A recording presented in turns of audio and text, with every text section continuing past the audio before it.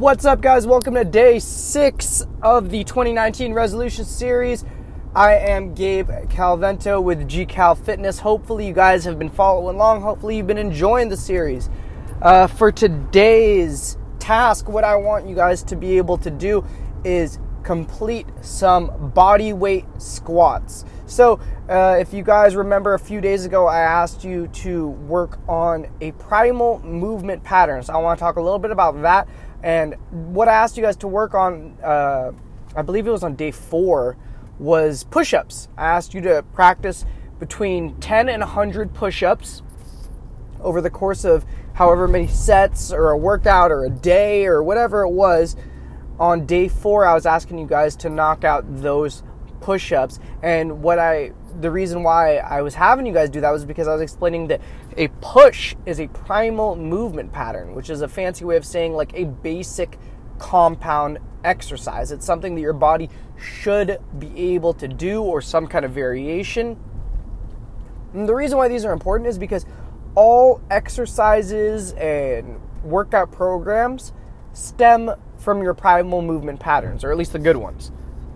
So, for example, if somebody has a lower body day and they say like, oh, today I have some hamstring curls, some leg extensions, some sitting on the machine doing hip abductions, or some, butt exercises with glute kickbacks, or, fire hydrants and all this stuff. Those are all great exercises. Absolutely, I use all of them in workout programs. But you have to understand that primal movement patterns are the basis of a program, and you should design around them.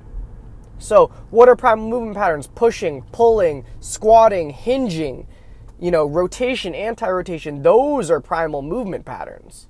Those are things that need to be practiced on the regular, because that stuff is important. So for today's task, I want you to practice air squats or body weight squats. And let that be your primal movement pattern that you practice today. So again, day 6, I want you to get anywhere between 10 and 100 reps of just body weight squats. Why body weight? When I know some of you guys, again, are advanced weightlifters and you squat with heavy weights, or, you're an athlete and you do explosive jumps and all this stuff. So what benefit does it give you to practice body weight squats? Well, I'll tell you. When you practice body weight squats, you are giving your mind-muscle connection a chance to really work, for one. You're really building and developing the connection between your mind telling your muscle to move and the muscle contracting and being used as a result of that. So 1, you're doing that. 2, you're developing what I've heard some strength and conditioning coaches call speed of sport practice.